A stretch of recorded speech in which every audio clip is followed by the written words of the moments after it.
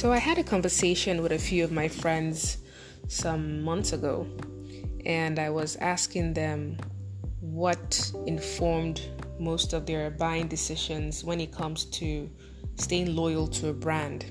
Interestingly enough, most of them agreed that it comes down to the experience, what they experience, and how the brand makes them feel. So it's even beyond the product or the way the product works.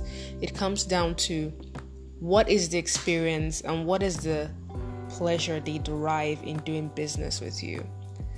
And lots of statistics actually agree with this. 73% of consumers say a good experience is key in influencing their brand loyalties. And companies that lead in customer experience outperform those that don't by 80%.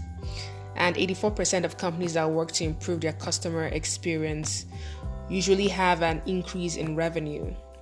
So it sounds so simple. Just treat your customers better, but beyond just better, give them an experience that is memorable, that delights them, that makes them so happy that they want to tell a friend.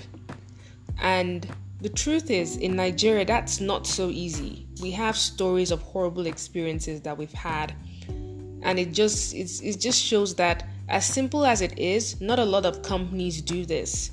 So just being able to give your clients a better experience, a more pleasant experience, can actually put you in the lead. It can give you a competitive advantage.